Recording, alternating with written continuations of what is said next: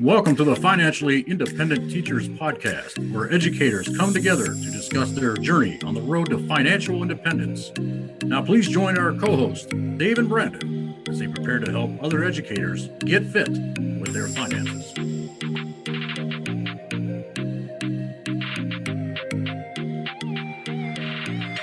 Welcome and thanks for joining us on episode number 53 of the Financially Independent Teachers Podcast. If you think your story can help other educators and you'd be willing to come on the show, please shoot me an email at getfiteducator@gmail.com. And Coach Spees, it's good to see you. I know the launch series that we recently had done over the last 3 episodes was a little bit different, especially for teachers who are our listeners who are looking for some nuggets for their own personal finances and how they can get that stuff in order. But tonight we're going to get back to the more traditional fit style of episode where we're helping teachers specifically on teacher-related issues with their money. But before we move on to tonight's show, I'd love to get your quick thoughts on launch. And I know it was a little bit even different for you in what we've done. What are your takeaways from that little 3-part series that we did? I wish I would have had some of that information when I was getting ready to launch out into the world. So, because I did go into student loan debt, not a lot. I mean, it wasn't like it was about $21,000 or something like that. $22,000 is the debt that I went into. So not a lot as compared to what other people, but I didn't have to go into that debt. There were ways that I could have figured it out. And, listening to a Christina Ellis episode or reading her book would have prevented me from doing that. But, and I want to kind of mention this when I was coming out, and I think when you were coming out as well, debt was so normal. I texted you the other night. It was kind of late, and I was watching a rerun Cosby Show. And for anybody that's a Cosby Show fan from back in the day, you might remember this episode where Theo thought that the real world would be no sweat. He kept going into debt with all of his siblings, and they were saying, Claire was saying, you don't manage your money well. And he said, when I get out into the real world, I'm gonna have a lot of money because I'm going to be a male model and all this stuff, So he goes and spends the night at Cockroach's house. And when he comes back, they have set the house up like the real world. And he's going through the process of trying to get an apartment, trying to get references. I mean, it was actually a really cool thing that they did. But one thing that I took away from it was he didn't have enough money left over to get furniture. And guess what their advice was? To go put the furniture on credit. And I thought, that's why it was so normalized. So the idea of going in, that was a roundabout way of saying that the idea of going into debt for my education was so normalized. Debt was something that you just do. When I got out of college, of course you're going to go into debt for a car. Of course you're going to go into debt for this, that, and the other. It's just what you do. I mean, it was part of it. And, now like with this launch series, we're talking about good, sound financial principles for young people. And Dave, I'd love to, one of the things that we talk about is that is it a race to 10,000 or 20,000? 25 by 25. But what is it again? 25 by 25. 25,000 by 25 years old. That is something that is very doable. But that goal was never placed in front of me. So my take on the launch series is man, how far we've come in terms of giving advice to young people since I was a kid. And I felt like we had 3 really good episodes that really gave good advice to young people and good advice to people who are trying to help young people, which is what we do as teachers. So. Yeah. And I think that's the whole point of that little mini series is, of course, we know that a lot of people listen because they want advice for their finances, but what can we do to, help the students that we do teach and give them maybe access to information that, guidance counselors, school counselors are super busy. We have 1,300 kids at my high school with 3 guidance counselors. And, they can't really get to all those kids with 504s and testing and everything else. So hopefully the launch series will help someone out. It's been heavily downloaded and we appreciate the support and those guests as always. So, one of the things that we need to get across to our young people is that personal finance, as complex as it can seem, doesn't necessarily have to be as complex as we make it out to be. And I think even a lot of teachers, I'm sure we'll get into this, we're never really given a whole lot of financial advice while we're in college. Again, debt is normalized. But we're going to talk about a book called The Index Card: Why Personal Finance Doesn't Have to Be Complicated tonight. And again, honestly, I think this is a great recommendation, this book, for educators who don't get much of a financial education during their 4 years of college. Yeah, I'm actually pretty concerned about the personal finance course that's getting ready to be offered to all students in North Carolina. I've seen or heard about the training and that sort of thing, and I'm afraid that it may not be taken seriously, and that we may have teachers teaching it that don't take it seriously. I hope that's not the case, but I'm afraid that could be the case. And I assume personal finance can be as simple or as complicated as you want to make it, but I think our attitude towards personal finance is going to be as important as anything. Like, I can imagine taking the course with you, and as passionate as you are about it, and as passionate as you are about sharing the information with the kids are going to grab what they feel like their teacher's passionate about. I hope that we find passionate people in every school to teach it, but this would be a great book, because I think a lot of teachers that are going to be teaching personal finance, they're probably like I was. They know a lot of things in theory, but they may not be executing those things, and so they're not passionate about it. And so that'll come through if that's the case. So yeah, I'm excited. We're basically going to take a look at the book and come up with some tidbits, some different rules that they discuss in the book. And the whole premise of the book is that you don't have to, even read a 200-page book to get the information. All the information that you need to have a sound, basic, quality life when it comes to your finances could fit on one index card. So we're going to have a little back and forth tonight, Coach. And I want you to start with rule number 1 from the book. And we're going to talk about that, and we'll make it through probably about 8 of the rules. Yeah, rule number 1, save 10 to 20% of your income. And, everybody that if anybody listens to the show regularly, I advocate for the 50, 30, 20 budget anyway. I think that I don't think you should save less than 20%. I think that from the beginning, you should be saving 20%. For a lot of people, saving 20% may not be obtainable because they've got to rewind their lifestyle. They've already gotten themselves into some debt and things like that. So you may be listening right now. You might be like, I can't save 20% of my income. And sometimes this is where a financial coach can really help you too. Dave's a financial coach. We've got a couple of financial coaches that actually listen to the show. And I think that a financial coach can sometimes sit down with you and help you to rewind your lifestyle. You'd be surprised how much money you could save and get to that 20% mark. But I think 20% is a bare minimum of what you should be saving. And then I break that 20% up into actually 15 and 5. 5% should go into your savings once you have a fully funded savings account, which is 3 to 6 months of bills and expenses. And then 15% should be going into your to a retirement account, an IRA, some sort of IRA, Roth IRA, maybe a 529 plan, something like that. And so one of the things that the chapter addresses is how do you get there? I think that's how you get there. Dave, what are some things as a financial coach? What are some things that you have discovered that people don't even realize, but the things that they could cut back on that would help them produce that 20% that they could put in savings and investing? I mean, I know it sounds cliche, but honestly, I think some of the worst things that we do in this country with our finances is almost at the corner of every busy intersection, and that's a gas station. And when I say that's a gas station, I'm not talking about the rising inflation with gas prices. What I'm talking about is going in and buying $10 of lottery tickets, getting some snacks, getting the Monster, getting a coffee, buying something else that they're dangling in front of us in the line. I mean, literally pay attention when you go to the gas station, not to judge, but watch what people in front of you are buying there. I see a lot of people spending $15, $20, $30 in addition to their gas, just making that quick trip to the station. And I'd say another one dealing with vehicles, I'm not going to go into the car payments right now, but it's just simply getting in your vehicle and going through the drive-through for fast food. I don't think most Americans have any idea of how much money they're spending on eating out.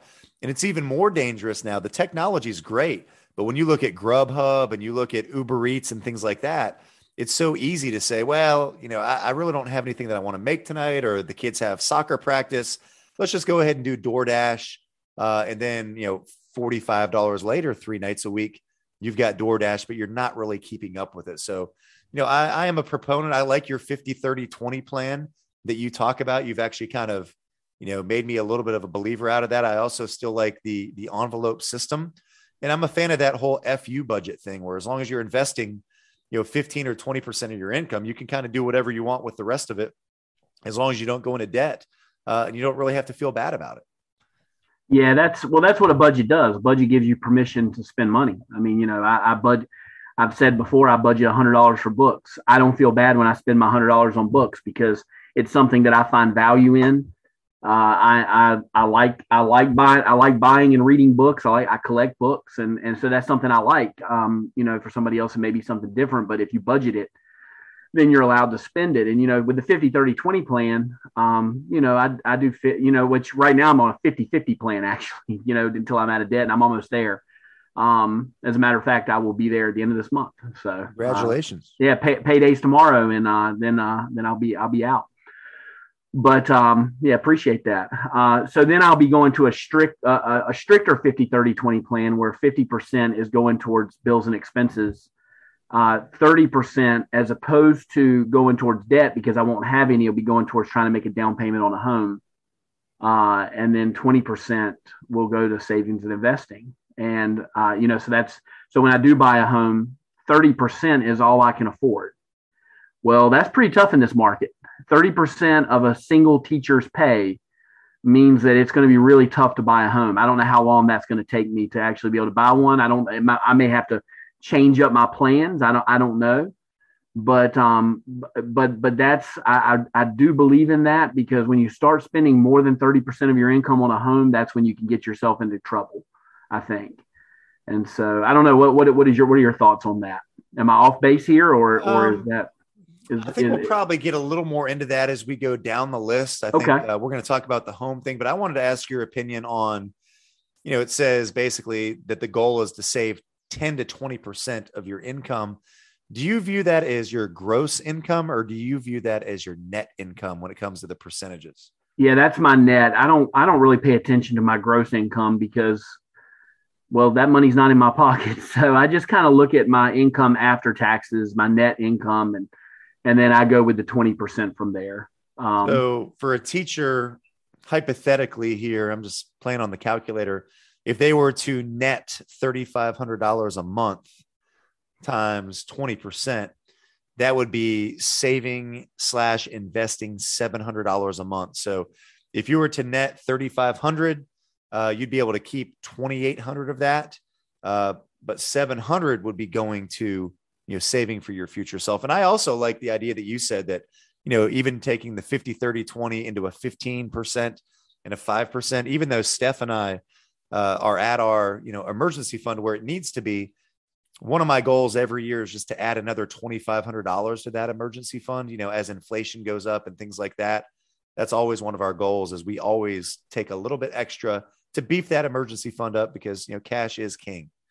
I was looking at my Facebook page, and one of my classmates from school was talking about, she was in the market for a car, and she couldn't believe how much price has gone. It's been a while since she's bought a car. And, one of the things that I do, that I will be doing with my, with that 5%, is that, so you've got your 6 month savings. So 6 months, bills and expenses for me, that would be about, I don't know, probably, let's just say $18,000.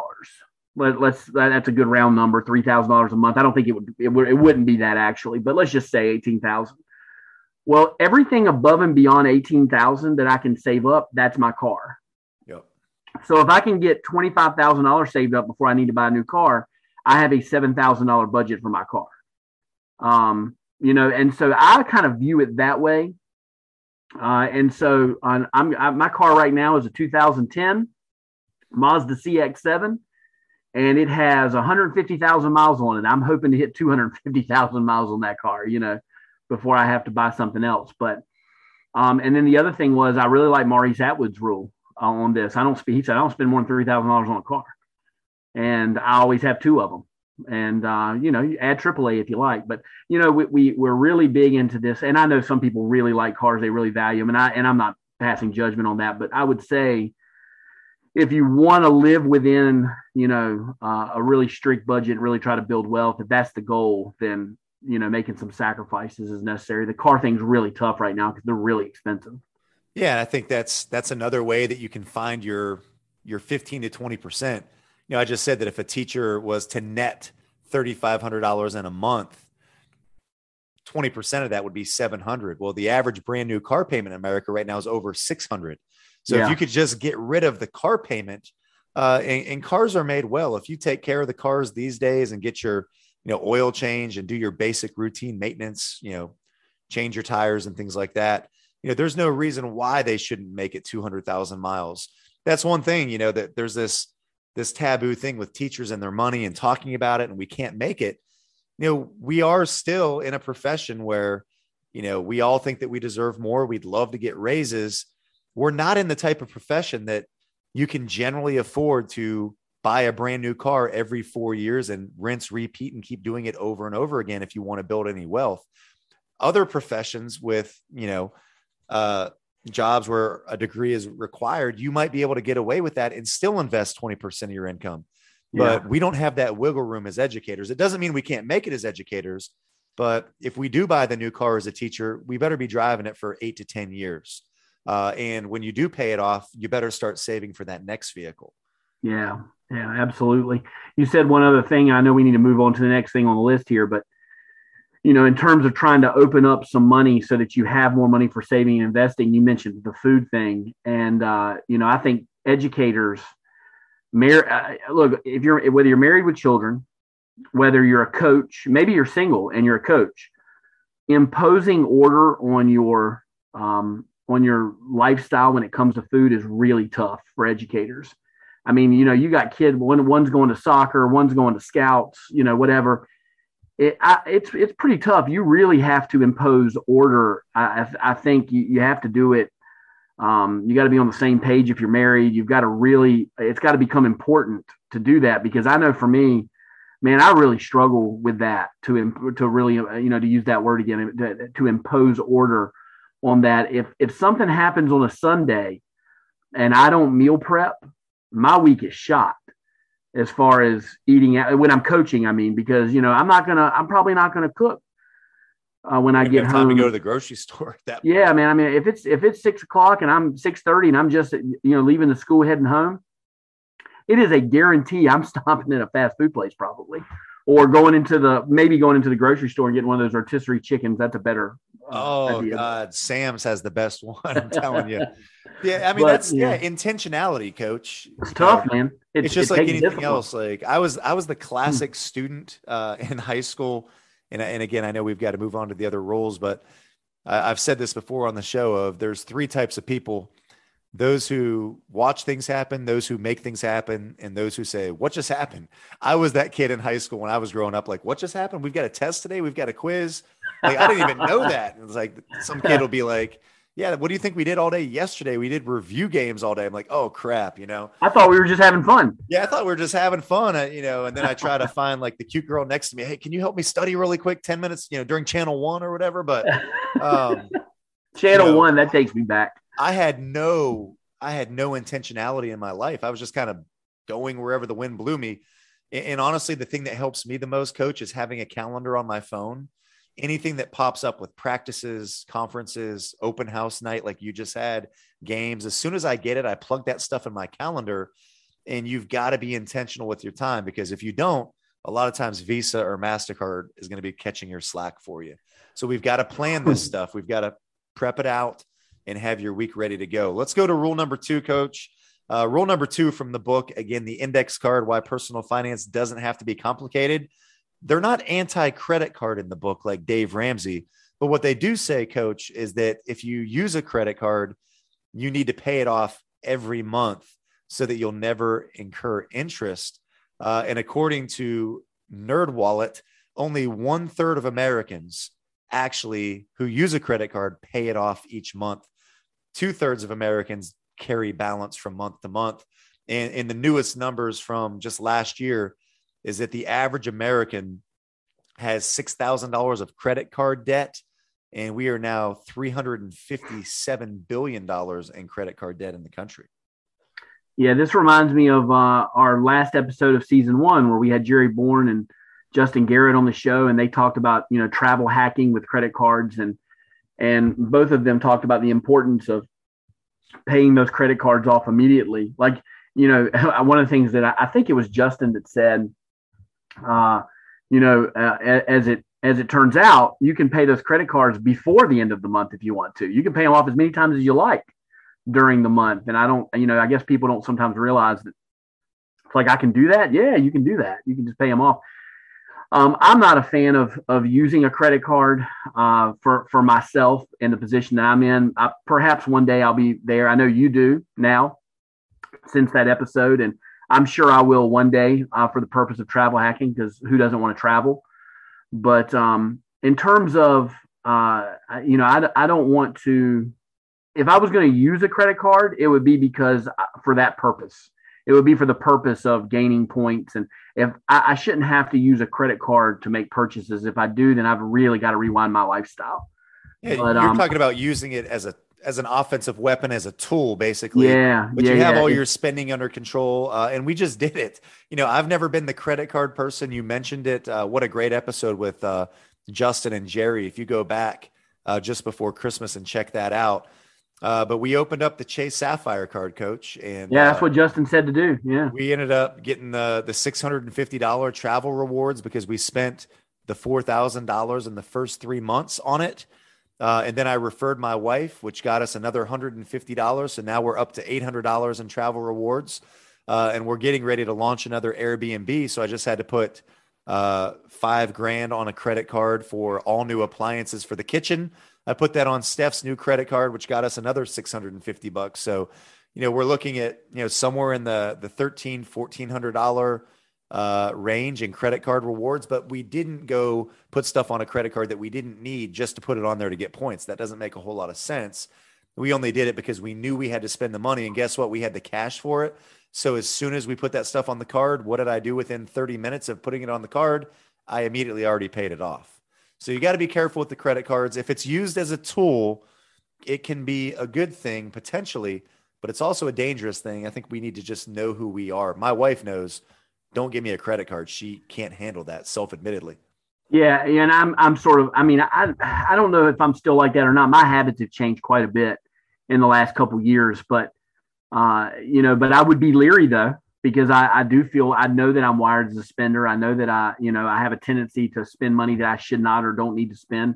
And because I know that about myself, I'm probably more disciplined and strict than because I understand that about myself. But, we've talked about this before. It seems like there's a spectrum, and some people lean towards saving. Some people are to the end of that spectrum where they're ultra savers, where they can't even spend money and feel good about it. And then you've got the other end of it where they, there's a hole in their pocket. They can't keep money.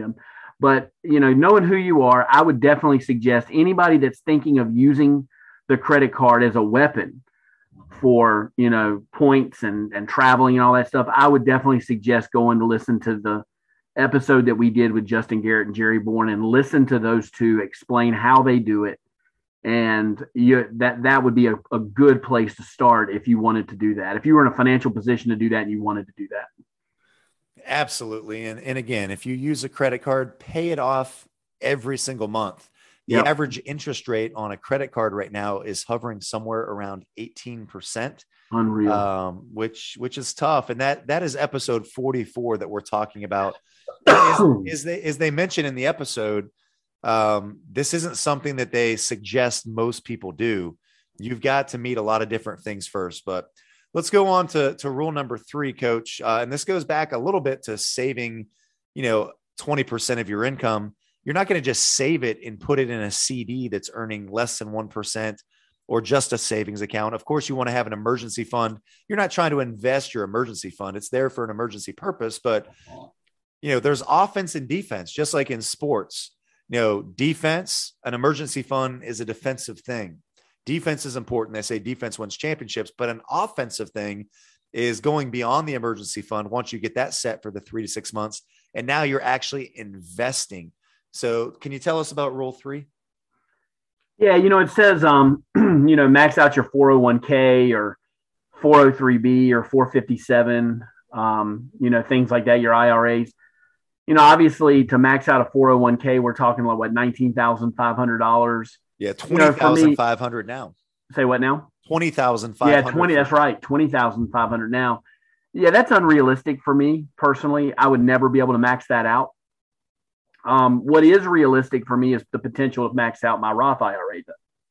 Yep. And so, the biggest thing is to invest. I really like what Dave Ramsey says on this. He says that a lot of people talk about investing, but a lot of people don't invest. And, just people talk about it. And the reason why people don't do it is because it's sort of shrouded in mystery for a lot of people. They don't know how to do it. They're unsure of themselves. They're uncertain. I was that guy. I know exactly where they're coming from. And so, you want to invest in, the 401k, the Roth IRA. Those are just vehicles to invest. And once you start one of those vehicles, now you have to invest money within that vehicle. And when you go to invest, what do I invest in? What should I be investing in? And the book does advocate for low fee. I can't remember if it was mutual funds or index funds, but definitely funds that are not managed. Yeah, not actively managed. Yep. Not actively managed. Yeah. So an index fund would be, a really good way to go where you're automatically diversified. And, you're just going to try to fill up as many of those buckets as you can, one of those buckets, but you're trying to invest as much as you can for your future. So that's rule number 3, essentially.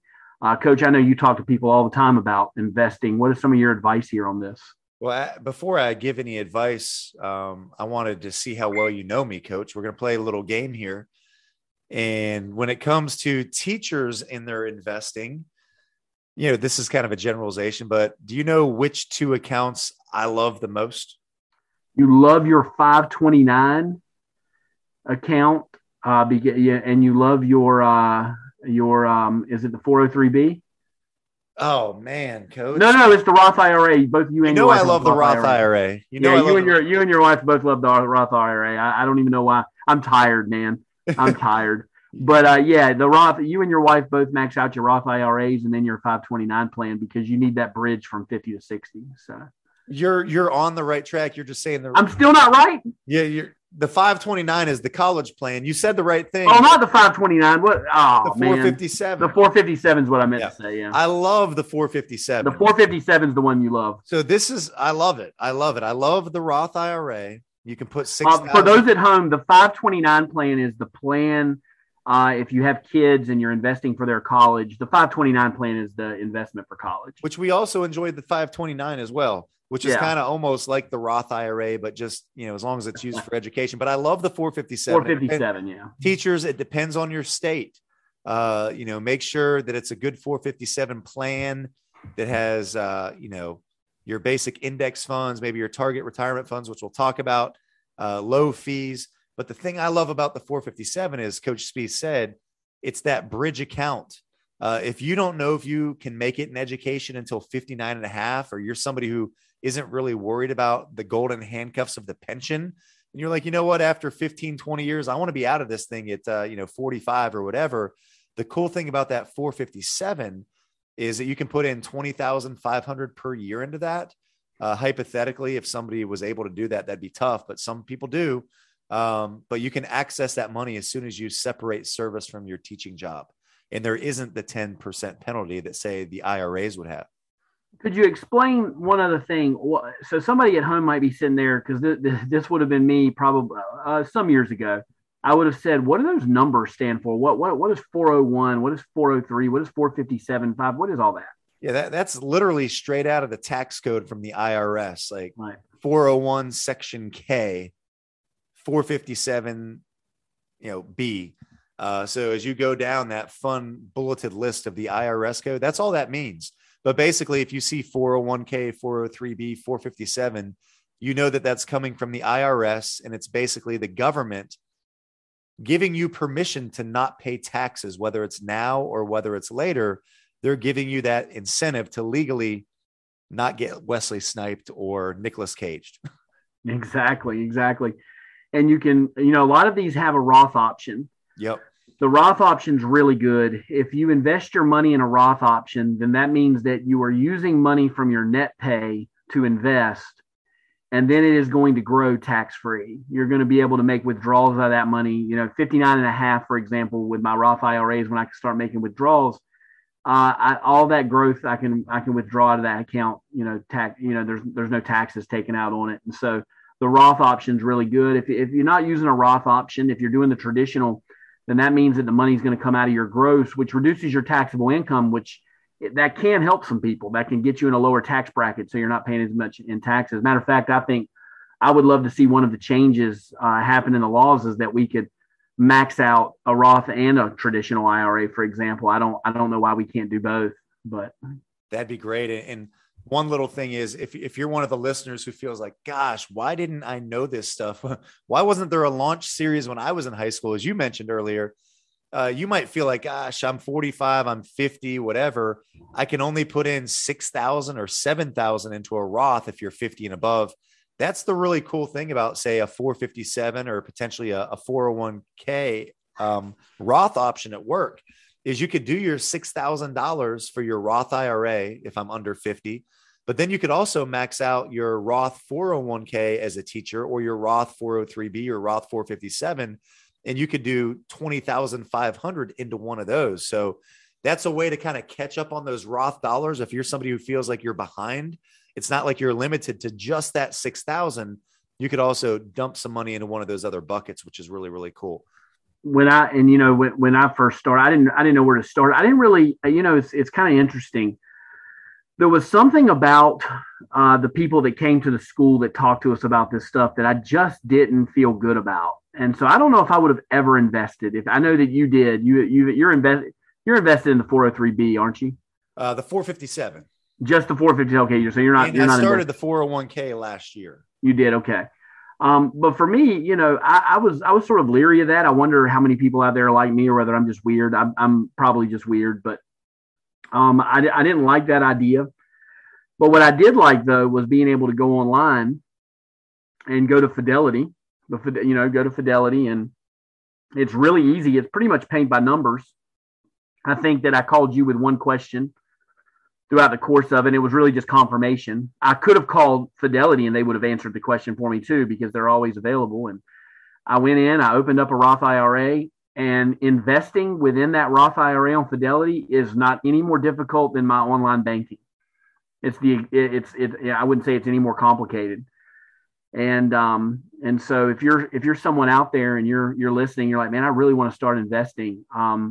There's a bunch of good platforms now. There's to open up a Roth IRA. There's Charles Schwab. There's Fidelity. There's Vanguard. Actually, Vanguard was the first one. The Vanguard was who I opened the Roth IRA with. I did have a brokerage account with Fidelity, but all three of those, Vanguard's really good. I think Vanguard's the one that I probably like the best. I just like the idea that everybody, everybody that opens up an account is an owner.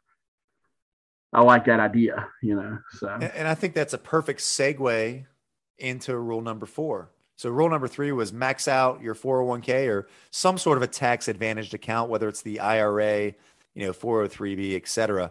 But rule 4 in their book, again, we're kind of just evaluating what they're saying. These are our rules. We're reading what the book is saying. And rule number 4 is don't buy single stocks. We know that single stocks are high risk, high reward. And I think this is what turns off, I think, so many people to investing, Coach, is like you said, it's, kind of this whole mystical thing that seems like I've got to be a high roller, or I've got to be a genius, or, I think the only thing most Americans learn in public school, K through 12 education about the stock market, is we learn about the Great Depression. We learn about buying on margin in the Great Depression, and we learn the saying, buy low and sell high. That's pretty much the amount of investment education that many Americans get. But a single stock would be putting all of your money into, say, like Sears, which I believe owned Kmart. Kmart was its own thing, but Sears bought it. You look at Blockbuster, Chad Aaron mentioned in his episode, it was really good. Not that this is a good topic, and we don't want this to happen, but imagine if we found out in 5 years that drinking Starbucks causes cancer and 100% of your IRA was invested in a single stocks like Starbucks, and it goes all the way down to zero. I think that's what turns people off from investing. Look at an index fund. You can buy the S&P 500, which is the 500 largest publicly traded American companies for Vanguard. Personally, again, this isn't investment advice. This is just what I do. I like VOO, which is Vanguard's version of the S&P 500 that they track that index. I also like VTI, which is an ETF, which has over 3,000 companies in it. I don't really have to worry about did Apple have a bad day, or did Chipotle have a good day, or is there salmonella? Is something going on with Facebook and they're down 20%? You own little slivers of each one of those companies, and your hope is in the S&P 500. Not all 500 are going to be doing well, but hopefully at least over half of them are doing well. And on average, the S&P 500 over the last 40 years has averaged a 10.5% return. Yeah, I invest in VTI, and I did that based on what Chad Aaron said that time. We had him on the show, and so I invest in VTI. I liked it. It makes me feel comfortable knowing there's 3,000 companies within the index fund or within the fund, and you're automatically diversified. You don't have to worry about that. J.L. Collins, one of the lines that I took from his book, The Simple Path to Wealth, is that, and here's a guy who's been an investor for years, for decades. And he said, when it comes to single stocks, he said, I can't pick winners and neither can you. And, that one resonated. That one stuck with me. Yeah. And I'm not 100% anti single stock, Coach, but it's almost like you talked about with credit card rewards. If you're struggling with credit card debt, if you can't pay off your credit card every month, and if you notice that when you're using your credit card, you're spending 15-20% more than you would if you were using cash, maybe that whole credit card reward thing isn't really a good deal. Same way with stocks in a way.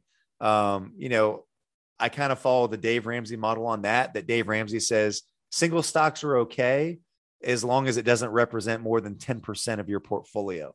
So he kind of gives you that permission that, hey, as long as 90% of your stuff is in a mutual fund or an index fund, if you want to play around with 10% and pick single stocks, by all means, go ahead and do it.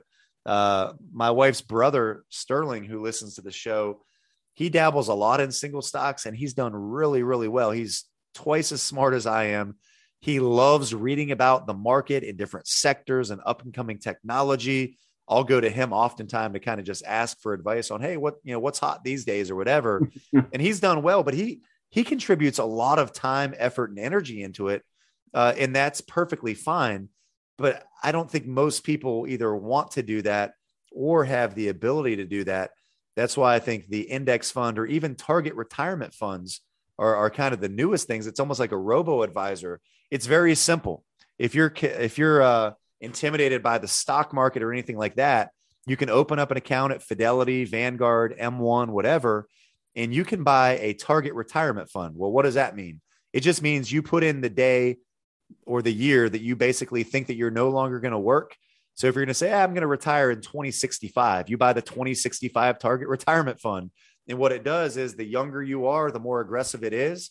But the closer you get to retirement, it starts moving you out of stocks and pushes you into bonds. And it automatically rebalances your portfolio for you. And you don't have to worry about making those changes. So it's as simple as literally putting in a date, Coach. So two things about that. It's interesting. The bond market almost seems as volatile as the stock market over time. And so I've always wondered about that. I've always tried to compare the stock market and the bond market. I'm sure somebody smarter than me could explain to me why one's safer than the other, but it really does look on charts and graphs to be over time just as volatile. But I don't know, Yeah. And the other thing that I would. Oh, go ahead. Well, the other thing I was going to point out is 10% on single stocks would be way too much for someone like me. Maybe if you're a teacher in California, and you're making a lot more money, and you've been able to kind of hack it like Crystal Parker Duffy and able to live fairly cheap and still make that big. But I really do. I mean, for me, there's no way I could do 10% on single stocks and feel good about it. You're talking about 10% of the money that you invest. That's a pretty good chunk unless you're a higher income earner. For someone like me, that I can't play with that. I would, all of my money has to go towards maxing out a Roth IRA. I don't have room for the other. So.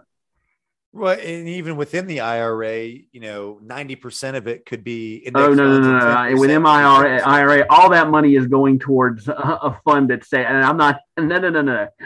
When I think of single stock, I think maybe I'll go over to my brokerage account. Maybe no, that is going to be automated in my Roth IRA. I'm not messing around with single stocks and that's just me personally, Yeah, it's all a comfort level, and it's your comfort level. That's right. That takes us to rule 5. Is make sure you know what your fees are. This is obviously a major thing in the education field. I love Dan Otter's group called 403B Wise. If you've never checked them out, it's a nonprofit, and it basically is an organization. They've got a Facebook group, again, 403B Wise, and you'll have teachers from all over the country basically say, okay, well, here are my options for my 403B or my, 457 or whatever. They'll post what their options are. And then there will be people all over this community that say, you don't want that one. You don't want that one. That's got 2% fees. This one's got a better reputation. And it's a bunch of teachers banding together to basically fight back against what is essentially this insurance industry, Coach, where these sharks are coming into our schools, infesting our waters. They smell blood. And they're trying to get us signed up. And I'm the same way as you are, Coach. I didn't start investing in any of the products that the schools offered until I was like 28, 29 years old. My first 5, 6, 7 years teaching, I didn't do anything with that. And literally, a lot of times the people that came in to talk to us, frankly, they didn't seem to have our best interest at heart. And they didn't have the heart of a teacher. And later on, I ended up finding that a lot of the stuff that they're selling has these 2% fees. And they're essentially like insurance products, not necessarily the real deal. So make sure you know what you're paying in fees. There's a big difference between paying, what VTI is at 0.04 for your fees, which is like FZROX, which is 0%. Yeah. Like you're paying, look up FZROX with Fidelity, 0%. Yeah, it's literally free. It's free. And I'm invested in that one in my brokerage account. Let me read this quote from, and I know she won't mind me doing this because she posted it on her page. I don't remember what episode she was on, but she wrote a retirement book for teachers. Her name's Crystal Parker Duffy. So I'm going to plug her book here, maybe. But here's what she said on her Facebook page. She says, I am in a lot of teacher groups on Facebook. I see a ton of posts from financial advisors in quotation marks or people who help teachers with their retirement. And every single one of them is an insurance salesperson. Insurance is not an investment. You should not buy investment products from insurance salespeople. Stick with Vanguard and Fidelity. End of rant. And I shared it and put 100% up there. I'm very leery of the insurance salesmen that come in and try to sell us products. Maybe I don't know. What do you think? Am I overboard on that? Is she overboard on that? Or how do you feel about that? At the end of the day, we're trying to get teachers to save for their future. If you're investing in a product through your 403B at the school, $100 a month, $200 a month or whatever, hey, that's better than not doing anything. Yeah, it is better than not doing anything. That's true. 2% fees stink. They're not fun. They say that, let's say that somebody over the course of a 40-year period had one of these products that had a 2% fee and you had $1 million portfolio, well, you probably just lost $200,000 of your million just in the fees over the course of that portfolio. It's crazy. So if you managed it yourself, and that's the hard part, is if you want your 403B or 457, it's not like you can do that on your own like you did, Coach, with Fidelity and Vanguard. You're limited to the options that your school district or your state provides, but we've got to do our research.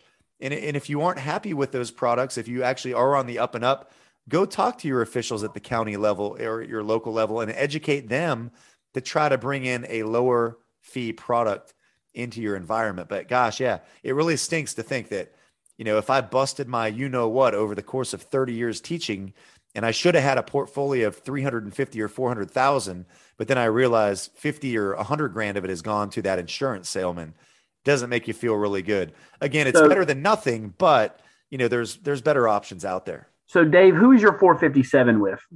My 457 is with a group called First Financial, which isn't great. It's the fees are over 1%. However, they're my only option. There's not even, 5 companies that you get to pick from.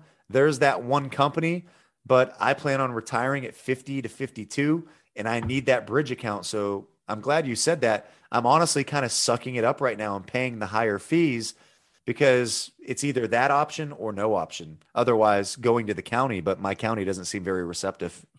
Yeah. And so just for me, to me, the Roth IRA is first. I go to Vanguard, I go to Fidelity, I invest in a really good fund that with low fees.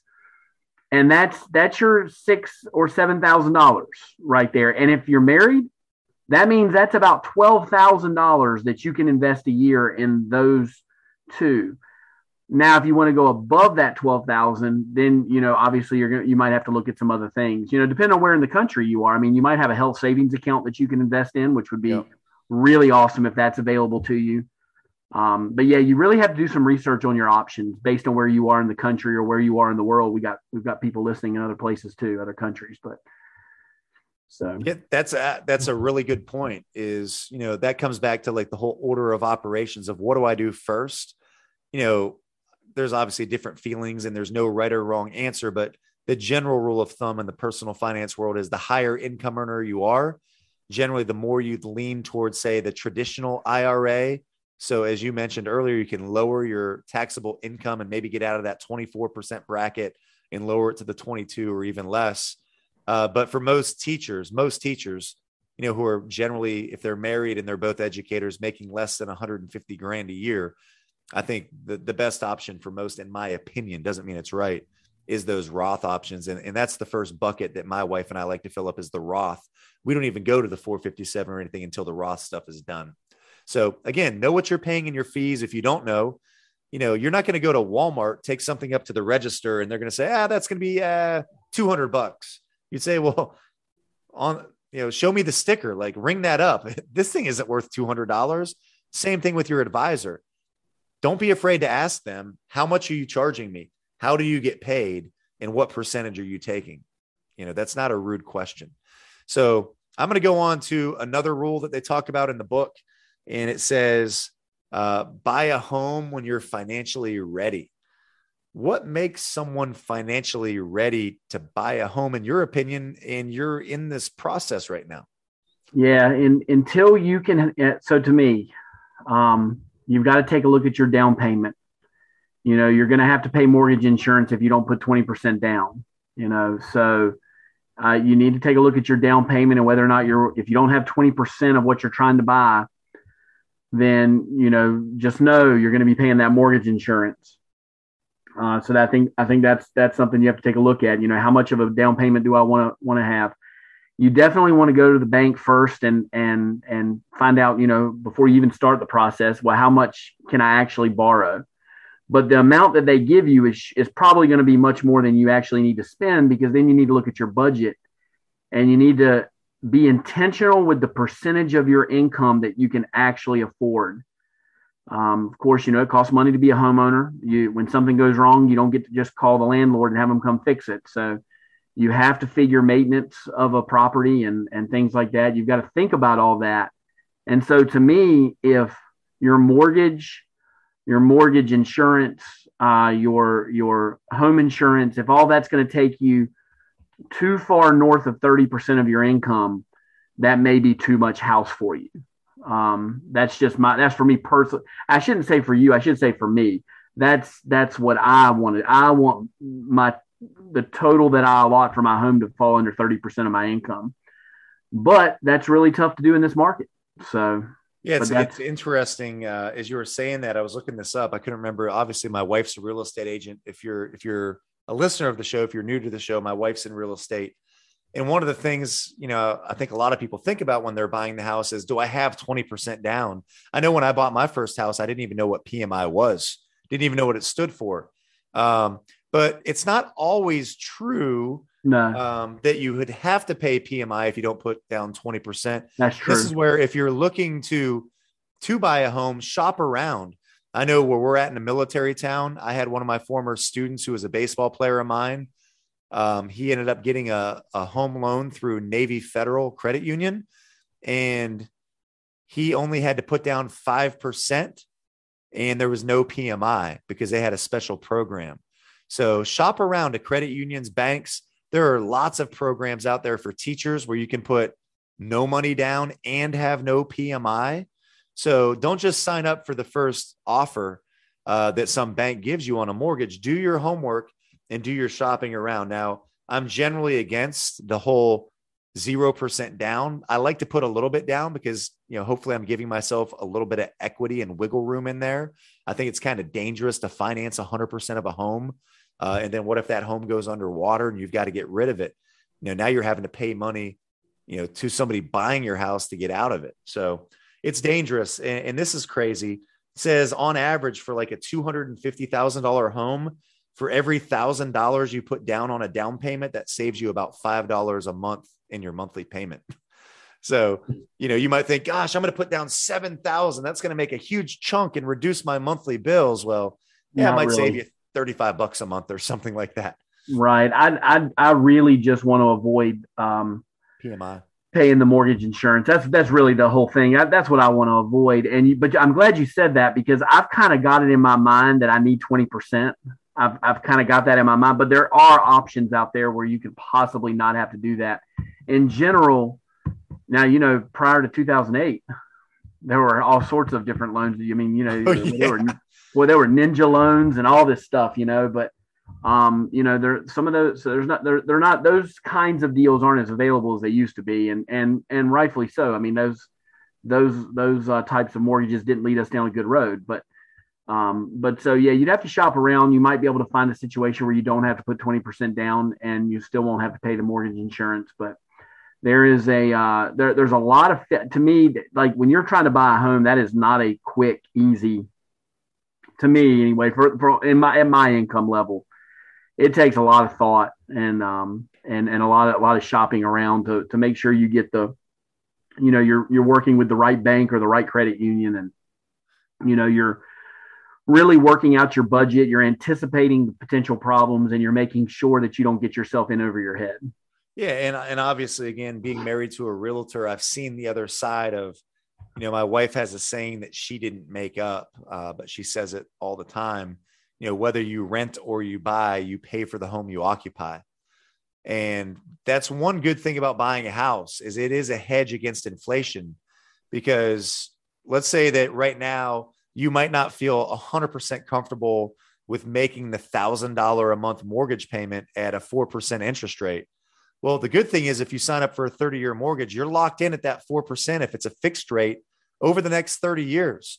Interest rates in 15 years might be 10, 12, 13%, but you're still locked in at the 4%. And if you decided, I don't know if I can really afford to buy something, well, now you're putting your life in the hands of a landlord. But guess what? When inflation goes up, the $800 that you were renting for instead of buying a house for $1,000, within 5 years, that landlord could say, well, it's going to be $1,200 now. So these are all things you've got to think about. And this is happening all over the country where people are seeing, mass transitions of wealth where they bought a home. Equity is going crazy out of control. They've got renters in their place. And guess what these homeowners are saying? Hey, I'm going to give you guys you've got your 30-day notice. We're going to sell our house and we're going to cash in on this equity. Now you have nowhere to go. So, when you own your own home, yes, you want to make sure that you're, financially ready and you're being smart about it. But to me, overall, it's generally a more stable position. Also, keep in mind, I am speaking from a low cost of living area. I know that things are completely different in California and different parts on the coast, but it's a tough thing, Coach. And I'm hoping you'll find exactly what you're looking for. And if anybody knows of a great program out there for teachers and getting a mortgage with no PMI, shoot me that email at getfiteducator@gmail.com. and I'll pass that on to Coach. I appreciate that. Absolutely. And we're winding down to the last one here, Coach. These are the rules that basically would all fit on an index card that can help people with their personal finance. Is make sure that your insurance is on par with what you need individually. And again, we talked about the offense and the defense of sports and finances. Insurance is a defensive move. One of the first things that we did when we met with a financial planner when we first got married is he said, okay, well, how much do you guys make per year, gross each? And he said, well, you need 10 times that amount in life insurance. So Dave, you're a teacher, you make $50,000 a year. You need to have a $500,000 policy on you, not so your wife can get mad at you and, try to end up on a Dateline episode when you piss her off one night and she can cash in. But if I were to pass away and she's used to having that $50,000 for the kids and for our family, you want to make sure that you can weather that storm over the next 10 years, which again, that's why you do 10 times the amount of income, so you can kind of keep the same lifestyle that you've got. So any thoughts here on insurance, Coach? How much experience do you have with insurance beyond like car insurance? Well, I mean, you need a risk management plan. You need homeowners insurance or renters insurance if you're renting, but you've got to look at, you've got to manage your risk. You've got to take a look at what you have to, what you can afford, what risks you can afford to make and where you need insurance. There's life insurance. There's obviously car insurance. You're going to have car insurance of some sort. But anyways, you want to sit down, you want to take a look. There's about 5 kinds of insurance that everybody should take a look at. Disability insurance, you should take a look at it. And I like the idea of I have my own kind of insurance guy with Farm Bureau, and I like having somebody that I can go sit down and talk with, and I have sort of all my insurance right there. I think that's, other people would rather shop around, and see if they can get it cheaper. I like the idea of having a guy that I can call and talk to. I think I use Farm Bureau. I think Farm Bureau is pretty good, but yeah, I think I use them as well. I think one type of insurance policy that I didn't really know much about when I was young and dumb and I had no wealth was a thing called an umbrella policy. Not sure how familiar you are with that, Coach. I didn't know anything about it 5 years ago, but now that we've got rental properties and short-term rentals and we've been building a little bit of wealth, we actually had a $1 million umbrella insurance policy. So if a tenant, slipped and fell or somebody tried to sue us, we had our regular insurance to protect us. But on top of that, we had another $1 million to cover us in case, we had to pay out for damages. And that was only like an extra $150 or $200 per year for $1 million. So if you're somebody out there and you're building wealth and you've got some assets that someone might want to try to get their hands on, we recently increased our umbrella policy up to $3 million. And I think they said it's going to cost us about $450 for the year. So to me, again, to have that risk management plan, it's worth $450 a year to kind of have the peace of mind of knowing that a $3 million lawsuit would be something that we could weather if something were to happen. Yeah, I knew nothing about the umbrella plan until I heard you talking about it one time. So it's only through you that I know anything about it. But so let's kind of sum it up. Yeah. All right. So let's sum this up. They say personal finances is really complicated, and it can be as complicated as you want to make it. But here it is. First of all, you want to live below your means. Make sure that you can save 20%, save and invest 20% of your income. And I don't know if you want to say gross or net, but either way, 20% of your income you need to be saving and investing. That would be the first one. Absolutely. So save 10 to 20% of your income. Obviously, the more you can save, the more freedom you'll have down the road. Don't go into credit card debt. Just say no to the credit card. You don't need a credit card from Victoria's Secret and Walmart and, all these different places. I'm a proponent of having maybe one credit card. And again, it's not a life, the credit card catches you when life happens. The credit card, if it's used as a tool and if it's being paid off every month is okay, Coach. Yeah. Number 3. So we're saving and investing 20% of our money. We are, not going into credit card debt. We're paying off any credit card debt that we accrue or paying off in a month. Next one, make sure that you're at least trying to max out one of those tax advantaged accounts, or as many of those tax advantaged accounts as you can. Yeah. And when you are doing that, be very wary of buying single stocks. There's target retirement funds, there's mutual funds, there are index funds that mirror things like the total stock market index, the S&P 500. You do not have to be a genius. You're talking to two guys that were knuckleheads in high school that probably only got into college because we played sports. In our freshman year, we're probably close to being on probation and not be able to play the sport that we love to play. So it's not like Brandon and I are geniuses by any means. There's a lot smarter people out there than me. I prefer the target retirement funds and the index funds. I literally still get 457 and 529 mixed up. So to say that I'm not the smartest guy in the world isn't probably an understatement. But I tell you what, I am smart enough to do. I'm smart enough to take a look at those fees and make sure I pay the smallest amount of fees as possible. And that's number 5. I like 0%, coach. 0% is a lot better than 2%. Yeah. I mean, look at this past year. Let's say that your stuff in the investments grew 10%. Okay. You get that quality, solid 10% rate of return, which has been the average. Well, inflation was 7.5%. And then if you had a 2% fee to your actively managed advisor, well, you just made 0.5% this year. Congratulations. Yeah, you could almost made that much in your savings account. Yeah. So know your fees. Buy